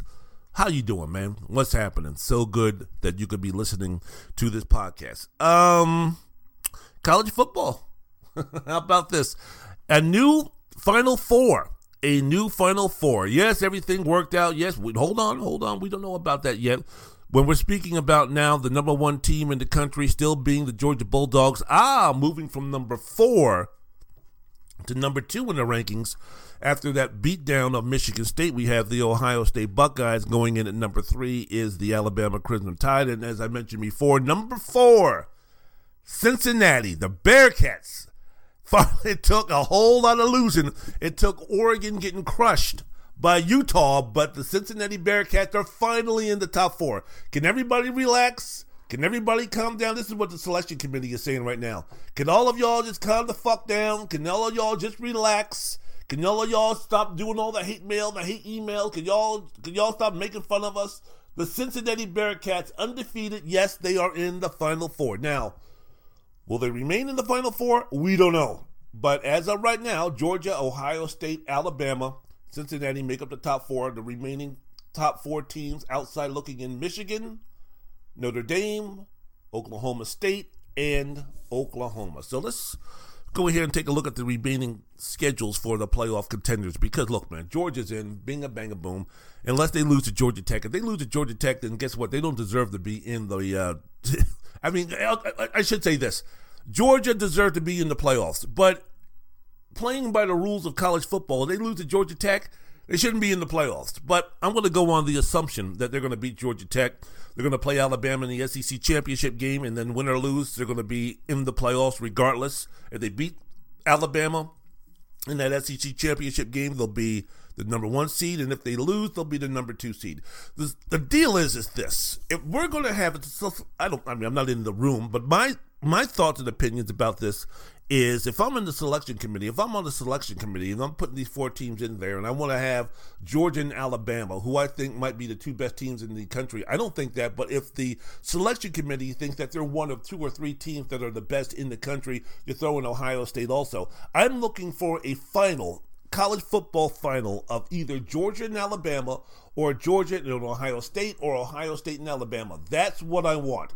So somehow, some way, we cannot go ahead as the selection committee. We can't have, if Georgia, say for instance, beats Alabama in the SEC championship game, and let's just say it's close. Let's just say it's a late field goal, back and forth game, unbelievable, this, that, and the other. So it will justify putting a 2-loss Alabama team still in the playoffs. There's no way then that you could put Alabama as the number 4 team in the playoff scenario, because Georgia would be number 1, so you'd be talking about a semifinal game of Georgia and Alabama. They just played the game before in the SEC championship. So how are we going to finagle this? Say, for instance, if Alabama loses to Georgia, but it's a close game, it's a tight game, it could then justify, depending upon what happens in the Big 10 championship, the Big 12 championship, and so forth and so on, that, you know what, Alabama played the number 1 team in the country for the most of the year, for the entire year, down to the wire. So because of that, we're not going to punish them by putting them at number 4, especially, let's say, for instance, that Cincinnati runs the table and they're going to be in the playoffs also. There's no way that we can justify having Alabama, whose 2 losses are to a very good Texas A&M team, which came down to the wire, and then losing to Georgia on a neutral field where they're the number 1 team with a bullet, with the strength of Samson, running over niggas like Rodney Hampton. We can't have Alabama then in a close loss either drop out of the playoffs or move to the number 4 spot. So we're going to keep them at number 3, which would then set up a situation where Georgia could then play Alabama in the national championship game, which I'm guessing, outside of maybe Ohio State in Alabama or Ohio State in Georgia, would be the most watched championship game. I don't think Cincinnati making the final, there would be intrigue there. There would be a storyline there. If, for instance, my goodness gracious, Cincinnati goes ahead and pulls off the upsets of upsets and beats Georgia, and then they play Ohio State or Alabama in the final, that would be something where it's like, oh shit, this is something else.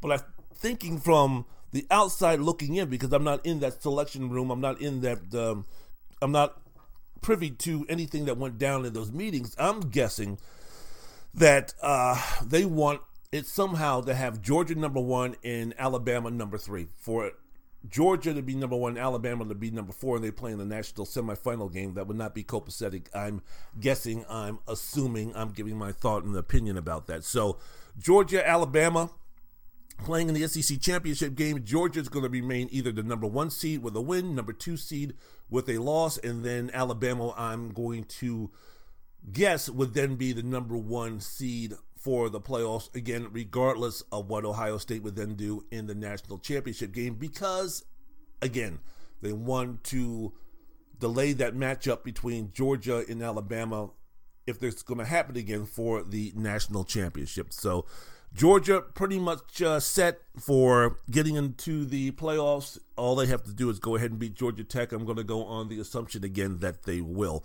Ohio State, as I mentioned before, jumping from number 4 to number 2 after that beatdown of number 7 Michigan State. By the way, Mel Tucker got his money. Hold on for a second. Mel Tucker got his money. Get that money, bro. $95 million, baby. Good job from Mel Tucker. Good job from Mel Tucker. Now he's on the same plane as Dabo Swinney and Jimbo Fisher, only behind Nick Saban. Man, what kind of boosters do they got at Michigan State to be paying that kind of money? One more time. Hold on for a second. One more time for Mel Tucker. Don't spend all that money in one place. But, Ohio State beat the snot out of the then number 7 Michigan State, 56-7. Ohio State plays at Michigan on Saturday, number 5 ranked Michigan. The winner then wins the Big Ten East and then moves on to the Big Ten Championship game that's going to be played in Indianapolis. They're going to either play Wisconsin, Iowa, or Minnesota. Now, most prognosticators think that it's going to be Wisconsin, and they can clinch the West with a win against Minnesota or losses by Iowa or Purdue or other stuff that I'm really not going to get into because it'll make my head spin here on a very late Wednesday night. So the question now, moving forward, is you took a look at Ohio State, right? And all year I was sitting there talking about, okay, Ohio State has looked good, but they've been inconsistent in terms of how dominant are they, right? Because people are sitting there pointing to, ooh, they killed Indiana. Well, big fucking deal, man. Indiana's not any good. Their game against Nebraska was Their game against Penn State was They lost to Oregon earlier in the season. Their game against Akron was There wasn't that signature performance by Ohio State, which could convince me to say, oh yeah, Ohio State is at the same level that they've always been. They are one of the elites of the elites in this season's college football. They didn't have that performance until last Saturday against Michigan State. And it's like, oh, okay, all right, I've got you. Remember, not just me, but remember the prognosticators and the folks who really get into college football and those who write college football and those who are highly experienced and educated about college football and the teams and all this type of stuff. Remember after the first couple of weeks when people were speaking about, man, especially after Clemson went down, and give it up for Dabo Swinney and Clemson, how they've turned their season around, and now they're 8-3. After many people thought, like, is this going to be the decline? Is this the start of the decline for the Clemson Tigers? I was one. Raised my hand for that wrong thought process there, but remember after Clemson looked so bad against on offense against Georgia, and then they lost another game which eliminated them from any type of playoff talk, and they were going to be going down, and Ohio State had just lost to Oregon, and we were thinking about, man, there's some situations here where, the elites of the elites, they're down. And this could be a situation where we could be taking a look at a whole new landscape, at least for this year, in terms of we're not going to have the same old teams, when we're speaking about the Final Four. We're not going to have, the blue bloods and the elites of the college football programs be in the discussion for the top 4 seeds for the playoffs. Remember around week 2 or 3 and 4 of the college football season, people were talking about that?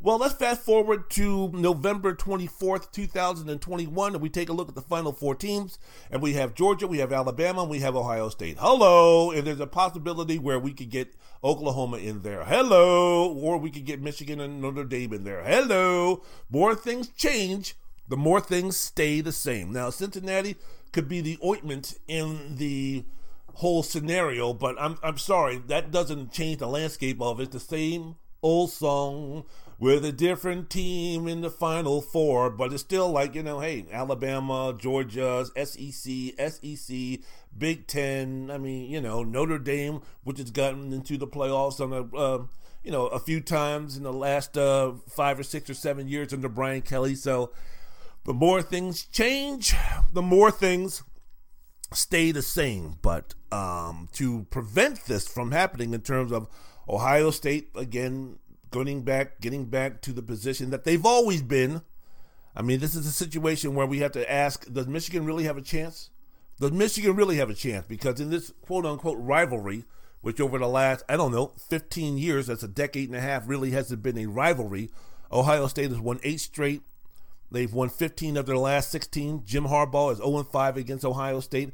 His team is losing those games by an average of 19 points. And then when you take a look at the last 2 games that they played, remember 2020, no game because of COVID. So when you take a look at the last 2 games that Jim Harbaugh's Michigan Wolverines and Ryan Day's Ohio State has played, you're speaking about Ohio State running up 118 points and piling up over 1,100 yards of offense. That's domination, Holmes. That is Ohio State, the equivalent of that type of domination. You might as well take out Michigan and put in Wisconsin. You might as well take out Wisconsin and Michigan. You might as well put in Indiana. You might as well take out then Indiana and put in, Nebraska. You might want to take them out and put in another sorry-ass team that Ohio State runs over year after year after year. In terms of competitive nature is concerned, the big game or this historic rivalry, what's the difference over the last couple of years of Ohio State playing Michigan? What's the difference in terms of being competitive than it is with Ohio State playing Indiana, Ohio State playing Northwestern, Ohio State playing Purdue? What's been the big difference? Hell, Ohio State has been more competitive. It's been a more competitive game when Ohio State plays Northwestern. Take a look at that Big Ten championship game. Ohio State had been more competitive playing against, Purdue maybe. The last couple of games, as I mentioned before, as I said here and told you, against Michigan has been blowout. So what is the difference? What's going to make this game any different than what's going to be happening over the last, 15 times that Ohio State beat them, except for was it the first time or second time that Michigan, with Jim Harbaugh, played Ohio State, and it came down to an overtime victory, and Mike Hart should have gotten that yard or something like that, or I don't know what it was, but it was a really competitive game. If you remember when Ohio State scored the winning touchdown, Urban Meyer fell to his knees, fell to the ground in relief after the game was over, and then Harbaugh complaining about how horrible the officiating was. That was the one time in Harbaugh's 5 chances of beating Ohio State that, Michigan was competitive. Other than that, it has been a blowout. So, what makes this game any different? Why are we going to be anticipating anything different than what the games were between Michigan and Ohio State the last couple of times that they played? Well, Michigan has a pretty decent defense, ranked 12th nationally in terms of, offensively they're ranked 12th nationally in terms of time of possession. They have good balance on offense, where you're speaking about 218 yards rushing and 229 yard passing. So that means is that somehow, some way, this is going to have to be somewhat of a replica. If you're Ohio State and Michigan, this is going to have to be somewhat of a replica between the Super Bowl game between the New York Giants and the Buffalo Bills. Let me explain. The New York Giants came into the game, Bill Parcells, Jeff Hostetler as the quarterback, replacing Phil Simms. Joe Morris was out by that time, so they had the kid from Ohio State, the kid from Miami, whose name, I forgot. But the running back, I forgot, number 24. Age is a bitch. But basically what I'm trying to say is that, look, to get that dynamic, incredible offense for Buffalo off the field or keep them on the sidelines, that Buffalo offense that had Jim Kelly and Andre Reed and Thurman Thomas and James Lofton and those guys, the only way, because they weren't going to outscore them.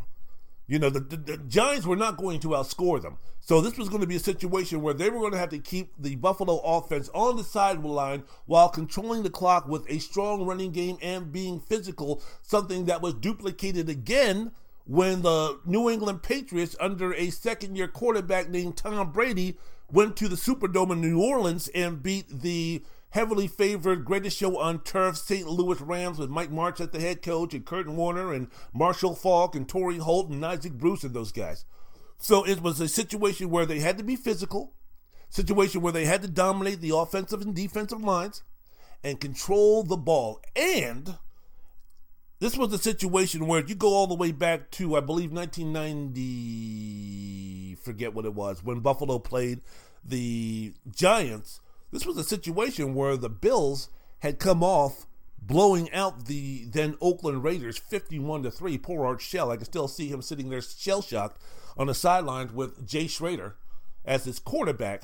But the Bills came into that Super Bowl riding high, man, because they were the last game that they played was 51-3. This is unbelievable. This is great. The Giants have no chance. Jeff Hostetler, who is he as a quarterback? Blah, blah, blah. They don't have a chance. The only reason why they lost, and the only reason why they beat San Francisco was because Roger Craig fumbled and Joe Montana got knocked out by a hit by Leonard Marshall, and Steve Young was in the game, and this, that, and the other. So there was a whole lot of excuses why the Giants shouldn't have even been there, and how the Buffalo Bills were going to wipe the floor with them.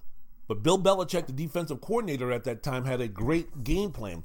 The Michigan Wolverines against the Ohio State Buckeyes are going to have to treat the Ohio State team like the K-gun offense of the Buffalo Bills. They're going to have to treat the Ohio State Buckeyes like the greatest show on turf and do what Bill Belichick did in terms of slowing down the game, taking the air out of the ball, being physical, and controlling the line of scrimmage and keeping the ball away from them. You can get some pressure on C.J. Stroud. C.J. Stroud hasn't really felt any pressure in a long time in terms of him getting dirty in that pocket. The Michigan defense, which ranks 7th in the FBS in scoring defense and 10th in total yardage as far as defense is concerned, they're going to have to go ahead and do that. Now, are they going to be able to do that? Who knows, man? I don't know. They're going to be playing at home, so you know that stadium is going to be rocking and rolling. This is going to be the best chance for them to get the job done.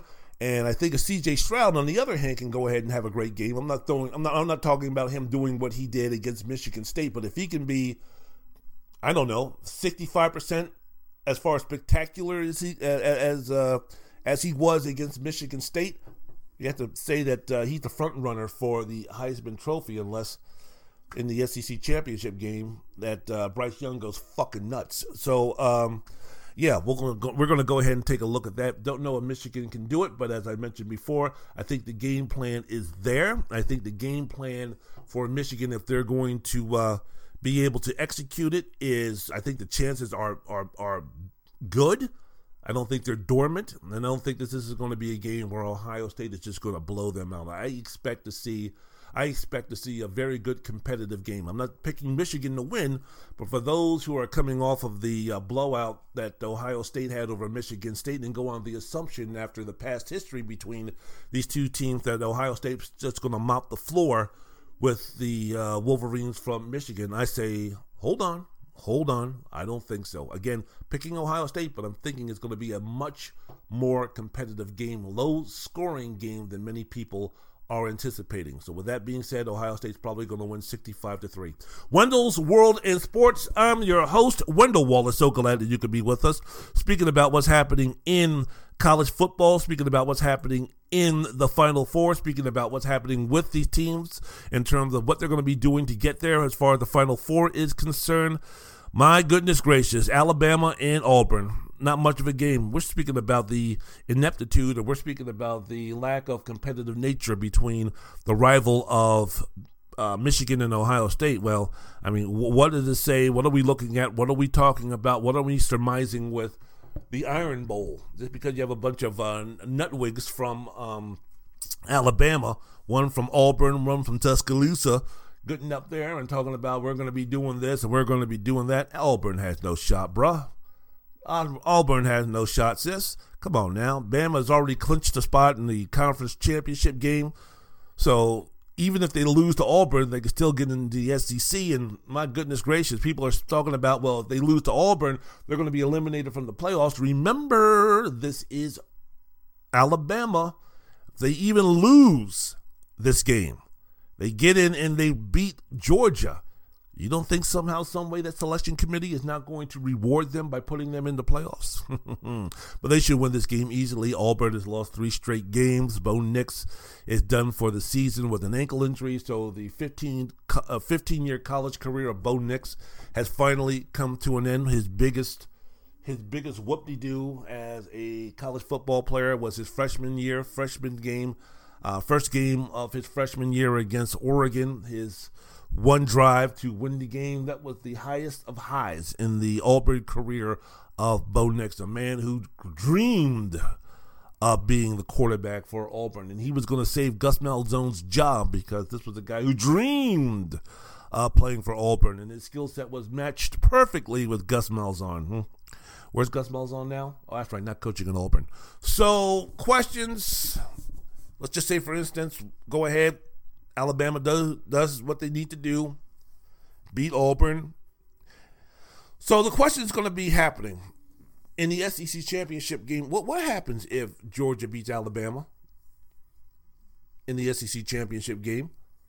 Would the selection committee, would they really go ahead and put in a 2-loss Alabama team over, say, Notre Dame or Oklahoma State, Oklahoma, or the Big 12 champion? The Big 12 champion, because Baylor, even if they win the Big 12, they have too many losses, so no bueno for them. But it would be Oklahoma State or Oklahoma. Or are we speaking about now a situation where, hey man, it's really playoff time for Alabama? Because even if they beat Auburn, which they're going to do, if they lose to Georgia and the game is not close or the game is not as competitive as many people thought it would be, are we taking a look at a possibility where, say, for instance, Oklahoma runs the table? They're ranked number 8 right now. Would they jump over?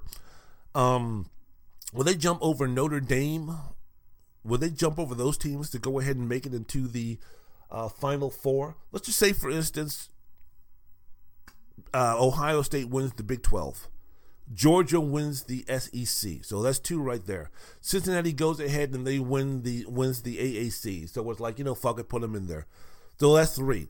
What are we going to do? What are we going to do about that number 4 team? Are we going to put in the Big 12 champion, or are we going to put in Alabama? Are we going to put in the Big 12 champion if it's Oklahoma, or are we going to put in Alabama? Are we going to put in Oklahoma State if they run the table? Have 1 loss? Are we going to put them in Big 12 champion? Are they going to put them in over a 2-loss Alabama team that might play Georgia tight in the SEC championship game? I don't know, man. I don't know, because once again, the selection committee, we really don't know what's happening. And for those who are speaking about, well, Alabama this, Alabama that, let me ask you a question. Let me ask you a serious question. Let's go ahead and talk about a 2-loss Alabama team losing 24-14, losing 17-10, losing 21-10 in the SEC championship game, right? It's not a one-score game, but it's not a blowout either, right? But you walk away from that game saying that this season Georgia is the better football team. Not by miles, but comparing Georgia and Alabama, this season Georgia is the best football team this season, right? So with that on the resume, with that as an acknowledgement, what do you do with Alabama again? Say, for instance, I'm not even talking about Cincinnati. I'm going to go on the assumption that they're already in. So let's just go and speak about Alabama, Oklahoma, and Oklahoma State, right? One of those 2 teams run the table, Oklahoma or Oklahoma State, right? What would be the reason for Alabama to still maintain the opportunity to play for the championship, being the number 4 or being the number 3 squad, kind of match up so they don't play Georgia 2 times in a row? What would it entail? Because if you just take a look at Alabama this season, right? Give me their best performance. What's their best performance this year? What's their oh wow moment this season? What is their Ohio State, Michigan State game of the season? What's their Cincinnati going on the road and beating Notre Dame convincingly? Where has on this schedule, what game has that been for Alabama? They beat then number 14 Miami, beat number 11 then number 11 Florida, 31-29. We've all seen what happened with Florida. They then beat Ole Miss, ranked number 12 at the time. Ole Miss has now moved up to number 9, so they beat them 42-21, which I guess you can consider that being the best win of the season. They beat Mississippi State 49-9. They beat Tennessee 52-24. Beat LSU, a floundering LSU, a team in disarray LSU, a non-quarterback LSU team 20-14, and then they beat number 21 Arkansas 42-35. So outside of them beating Ole Miss, would that constitute them saying that's the reason why Alabama needs to be in there despite losing in the SEC championship game to Georgia, despite Oklahoma and Oklahoma State winning the Big 12? Because you can make the same argument in terms of, well, shit, what the fuck has Oklahoma done? I mean, you're talking about Alabama losing 2 games and not having a great performance, not having a historic moment, not having a huge game. Where in Oklahoma's resume did they have a big game? What, their huge victory over Iowa State? What, their big game against Bedlam where they always beat Oklahoma State? What, beating the Big 12 champion Baylor? I mean, come on, man. Where is Oklahoma to be sitting there? You're talking about, Wendell, you're talking about where's Alabama's big game victory? Where's Oklahoma's? You're going to compare, I mean, so I get it. I understand it. But it's just something, again, where it's like, interesting. What do you have to think about these things? Wendell's World of Sports. I'm your host, Wendell Wallace. So glad that you could be with us. The Cincinnati Bearcats coming in at number 4. They play East Carolina on Friday. Then they play in the American Athletic Conference Championship game December 4th, probably against Houston or against Houston. If they win, they're in. I don't know. What scenario could the selection committee have to screw Cincinnati if they win all of their games and get in there? What could be their excuse? What could happen? There's nothing. If Michigan beats Ohio State and then Michigan wins the Big 10 championship, there's no way Ohio State can maneuver their way back in there. That's it. They're done. You can't put Notre Dame in there because Notre Dame has 1 loss, and that 1 loss was to Cincinnati on their home field. Oops. You can't do that. Every other team has 1 loss. Again, you take a look at the resume of Oklahoma. Oklahoma is going to be more deserving. If they if they run the table, they're going to be more deserving than Cincinnati. Now, yes, hey, guess what, man? Their 1 win against Notre Dame, impressive, but that's about it. Especially when you speak about, well, you know, they beat SMU and they beat Houston. Come on now. Come on. Nice teams, but they're non-Power 5 teams from the AAC.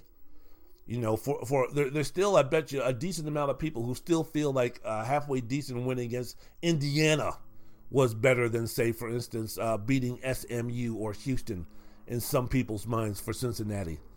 So, yeah, beating the number 22 ranked team in the country and beating the number 25 ranked team in the country from a non-Power 5 school, that don't do it for me. I mean, that don't get me dancing on the ceiling like Ryan O'Ritchie or dancing in the street like Martha Vandella. Sorry, but despite all of those things, they win their games, they got to get in. Especially in a season like this, reward them. Don't worry about selection committee. This is not a situation where this is going to be happening on an everyday basis, especially after Luke Fickell takes another job somewhere else at a Power 5 school, whether it be, I don't know, he's not taking LSU. I don't see him taking USC. I don't know what he would take, but there's some pretty good openings out there for him to take. So, you know, this is a situation where, look, man, just go ahead and just play the game and just go ahead and just go with it for 1 season. The Pac-12 bumbled again, so they don't have any dog in the fight. They don't have any argument to make. Maybe the Big 12, but they're in disarray with Texas and Oklahoma doing their thing. They've got bigger fish to fry in terms of who are we going to be replacing. How in the world can we keep this conference even going with the exodus of Texas and Oklahoma, be it next season or a couple of seasons down the road? So, look, man, this is a great opportunity for you guys even to shove it in the faces of those who feel that any way when rubber hits the road that you wouldn't go ahead and do this and put Cincinnati in there. Now is the time to say, told you so, bitches, and put them in there. So, yeah, man, that's what's happening. And then you got Oklahoma and Oklahoma State. You know, if Oklahoma wins on Saturday, they'll play Oklahoma State again in the Big 12 championship game. If Oklahoma State wins and Baylor wins, Oklahoma State's going to play Baylor. And if Baylor loses, Oklahoma advances. Take notes on that because there's going to be a quiz at the end of the season, at the end of this class. And also, again, special dedication going to Mel Tucker. Congratulations, 10 years, $95 million, all of it guaranteed. Yeah. As I mentioned before, they'll spend all that money in one place. So college football setting up for an interesting Saturday. Everything will be much clearer in terms of who's doing what, who's doing where, and who's going to be playing for the playoffs once Saturday evening is over.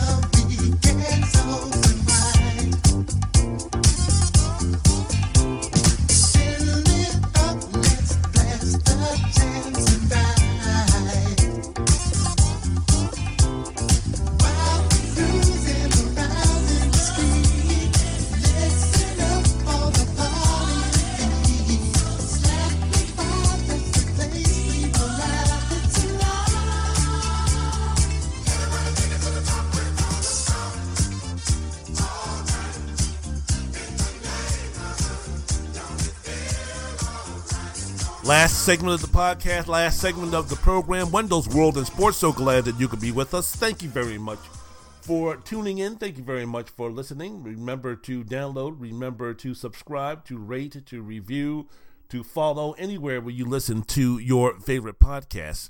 And as I mentioned before, I have now really put together something in terms of my YouTube account is concerned, Wendell's World in Sports, to where, hey man, I'm actually going to be doing this. I actually got a camera. I'm actually sitting there. I'm going to be doing my podcast, video camera. I'm going to be speaking about some things in depth, a little bit more in terms of what I want to be speaking about, basketball, my Georgetown Hoyas and such. So as I mentioned before at the beginning of the podcast in the preview, that I'm not going to be speaking about Georgetown. They're going to be playing tomorrow night against San Diego State, and I want to go ahead and break down their games against American and Siena, give you my thoughts and opinions about that. But I'm going to save that for the video podcast that I'm going to be putting down on my YouTube channel, complete with highlights, complete with all of those type of things, so you won't have to be looking at this ugly son of a bitch for about 30 to 45 minutes. Oh yeah, and that's right. My video podcast, nowhere in the 2-hour range that I tried to do with my podcast. So just a little different in terms of what I'm trying to put down to expand the Wendell's World in Sports empire in terms of putting something down a little bit different. So, for instance, mainly I spoke about what was happening in the NFL, and then went ahead and spoke about college basketball on my YouTube channel, while I'm going to be discussing, some of the games in the NFL and the college football and such. I'm also going to be speaking about getting down on the NBA, the love of my life, the NBA, as well as my Georgetown Hoyas. And one of the main things I'm going to be speaking about on my YouTube channel concerning the NBA, look, we're still in the infancy somewhat, first month and a half as far as the NBA season is concerned. So, look, you have this Phoenix Suns that they're on this long winning streak. You have what's going to be happening with the LA Lakers. Can they ever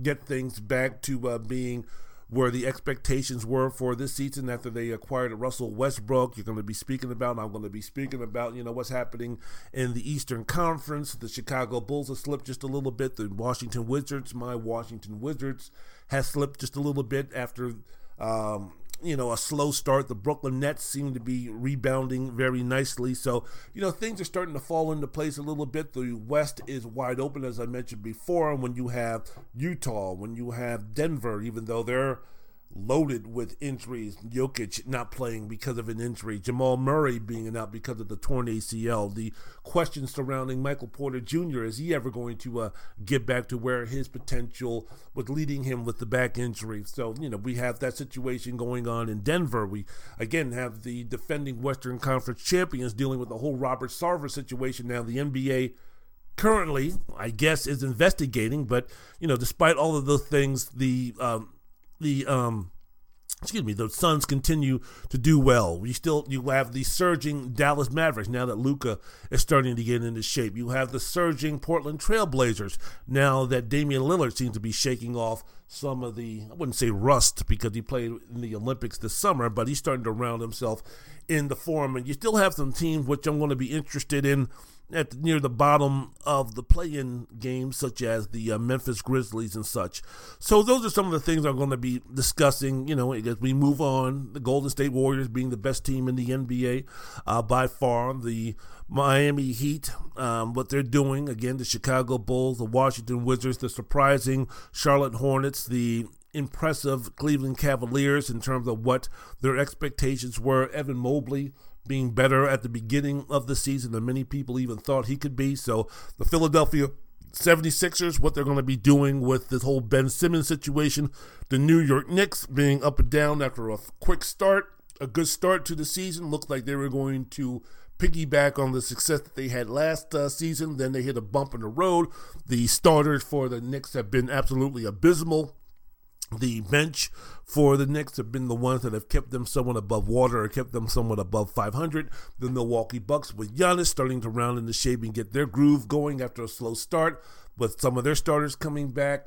Brook Lopez still out with an injury, but for the most part, well, Lopez and Dante DiVincenzo out with injuries, but the Bucks seem to be making that play in terms of, you know what, we're playing the long-term game with this, and we know when everything is all said and done, we'll be rip-roaring ready to go. So those are just some of the things on my YouTube video, which I'm going to be discussing. And I'm also going to be discussing, getting down to what I really want to discuss. And I'll get into this for about 5 minutes on the podcast and the program about Anthony Davis. Now, the return of the king, LeBron James came back, Indiana, put a marvelous performance, 39 points, and did the old school step back 3-point left side deep. Left side 3-point step back jumper to ice the game, and then did the hold it down, slap his chest twice and scream to let everybody know that the king is back, that the king is here after being suspended for one game after that. I don't know what the hell that was all about. He hit Isaiah Stewart inadvertently, I guess, in the nose, and he got a game for that. And it was a clenched fist. He hit Isaiah Stewart in the nose, and Isaiah Stewart completely lost his mind. I would have given Isaiah Stewart at least 4 games for that nonsense that he did. You can't be acting like that, man. You look like Alonzo Mourning back in his first couple of years when he came into the league from Georgetown, and he was looking to fight everybody. The guy looked like Willis Reed going up against the Detroit Pistons back in 66, 67, where he went over to the Piston bench and tried to fight everybody. So that was like, man, what's up with Isaiah Stewart, man? Calm down, man. I don't know what hood you came from. I don't know what neighborhood you came from. I don't know what it was in terms of keeping it real. But hey, man, you're a grown up, and you got to tone it down a little bit. Being angry, yes. Wolfing and initially trying to get at the man, yes. But after that, no. After that, no. Like, you calm down, you try to trick somebody that you're calm and you're cool, and then you try to bum rush somebody like Aaron Darnold trying to rush the quarterback. Come on, man. That's just totally unacceptable, not good at all. I mean, the man didn't punch your wife or your kids or your mother in the face, so just calm down with that. Overreacting, just hypeness toward that. But the one thing that I wanted to get into, Anthony Davis. If the Lakers everybody speaks about Russell Westbrook in terms of the Lakers having success. The key is going to be Anthony Davis. It's going to be Anthony Davis. And the question is, can we trust Anthony Davis to be that guy? Because I'm here to tell you, despite the fact of LeBron looked great. LeBron looked awesome last night. He did. But I'm sorry, man, even one of the greatest basketball players of all time, if not the greatest basketball player of all time, the greatest basketball player of our generation, all this type of stuff. LeBron James going on 37 years old in his 19th, 18th season in the NBA. He can't keep this up for an entire season and then bring it over to the playoffs. He just can't. Even if with load management, LeBron James can't do that. It's time now to start making the transition for LeBron turning the team over to Anthony Davis. The only question that I have is Anthony Davis ready for that responsibility? And this is not a knock. I'm not saying that all of a sudden LeBron James is going to be a bit player. No, this is a situation where he's still going to be the man. He's still going to be the star, but he's going to have to recognize that, hey, man, I need Anthony Davis to be at 26 points per game, 31 points per game on a consistent basis. I need Anthony Davis somewhere to average between 9 and 15 rebounds per game for long stretches of time. I need Anthony Davis to be that player that many people thought he was going to be, the next generation's Tim Duncan, when he came out of Kentucky.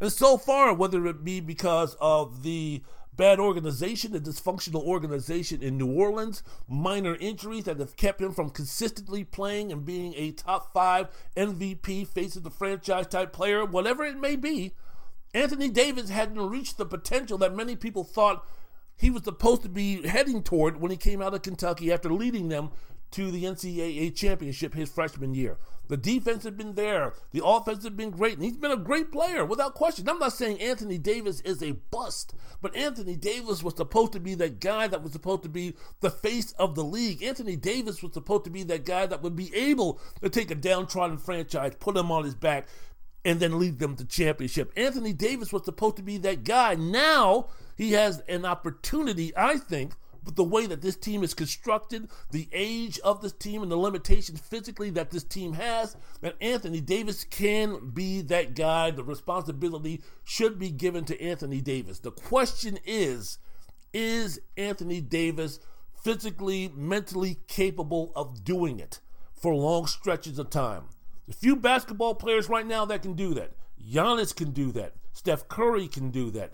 Kevin Durant can do that. And we don't even know with Kevin Durant if he can do that for 70 to 75 games. We know that he can do it for good long stretches, but just in terms of just the consistency of being dominant and great for 75 to 80 games, Giannis can do that. Luka, once he gets into shape, he's going to be able to join that party. Steph Curry can do that. Is Anthony Davis going to be able to do that?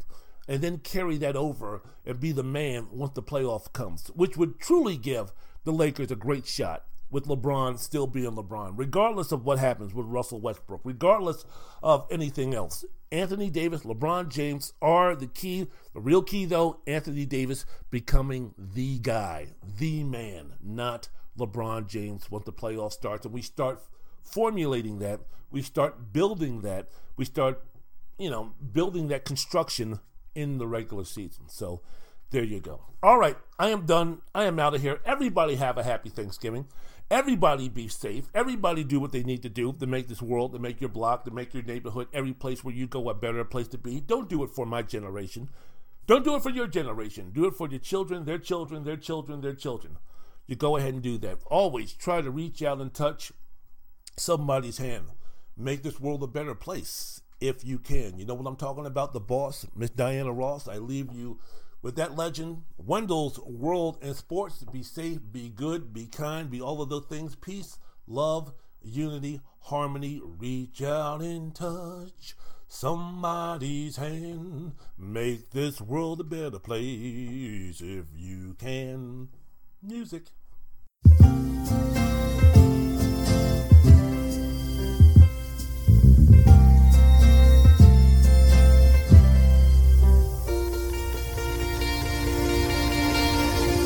Reach out and touch somebody's hand.